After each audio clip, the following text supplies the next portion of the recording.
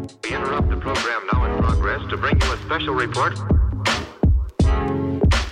Here are the highlights this morning's news. From the WPGU News Desk, here's today's headlines on WPGU 1071, Champaign's Alternative.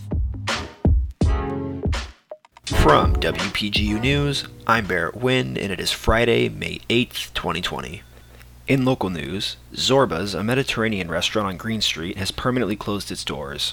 Former owner Matt Mortensen announced the closure on Tuesday. The establishment was the second oldest restaurant on campus behind Murphy's Pub after conducting business for over 47 years. Mortensen is open to the idea of reopening the restaurant as a food truck, but says nothing is official at this time.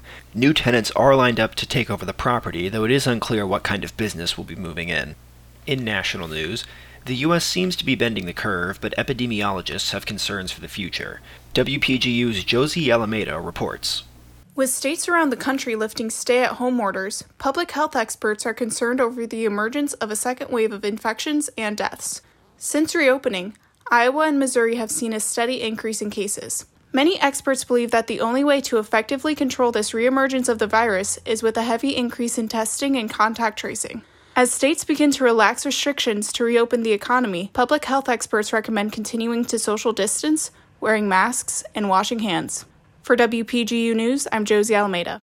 In international news, Israeli Prime Minister Benjamin Netanyahu has received permission from Israel's Supreme Court to form a coalition government between his Likud party and Benny Gantz's Blue and White Party. Under the current terms of the coalition, Netanyahu will govern as Prime Minister for the next 18 months before handing power over to Gantz in November 2021, who will govern for the next 18 months after that. This ruling represents the end of Israel's political crisis, which has left the country without an elected majority government for the past year. The coalition is set to be sworn in on Wednesday and consists of 36 seats held by the Likud Party and 33 held by the Blue and White Party. In the arts, Chicago's annual Pitchfork Music Festival has been canceled.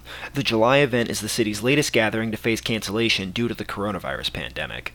Festival organizers announced the cancellation on Wednesday, but say they plan to host the event as planned in 2021 and support artists in the meantime with live stream performances.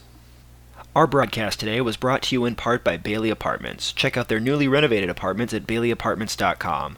Quality student housing that is affordable and close to campus. From WPGU News, I'm Barrett Wynn.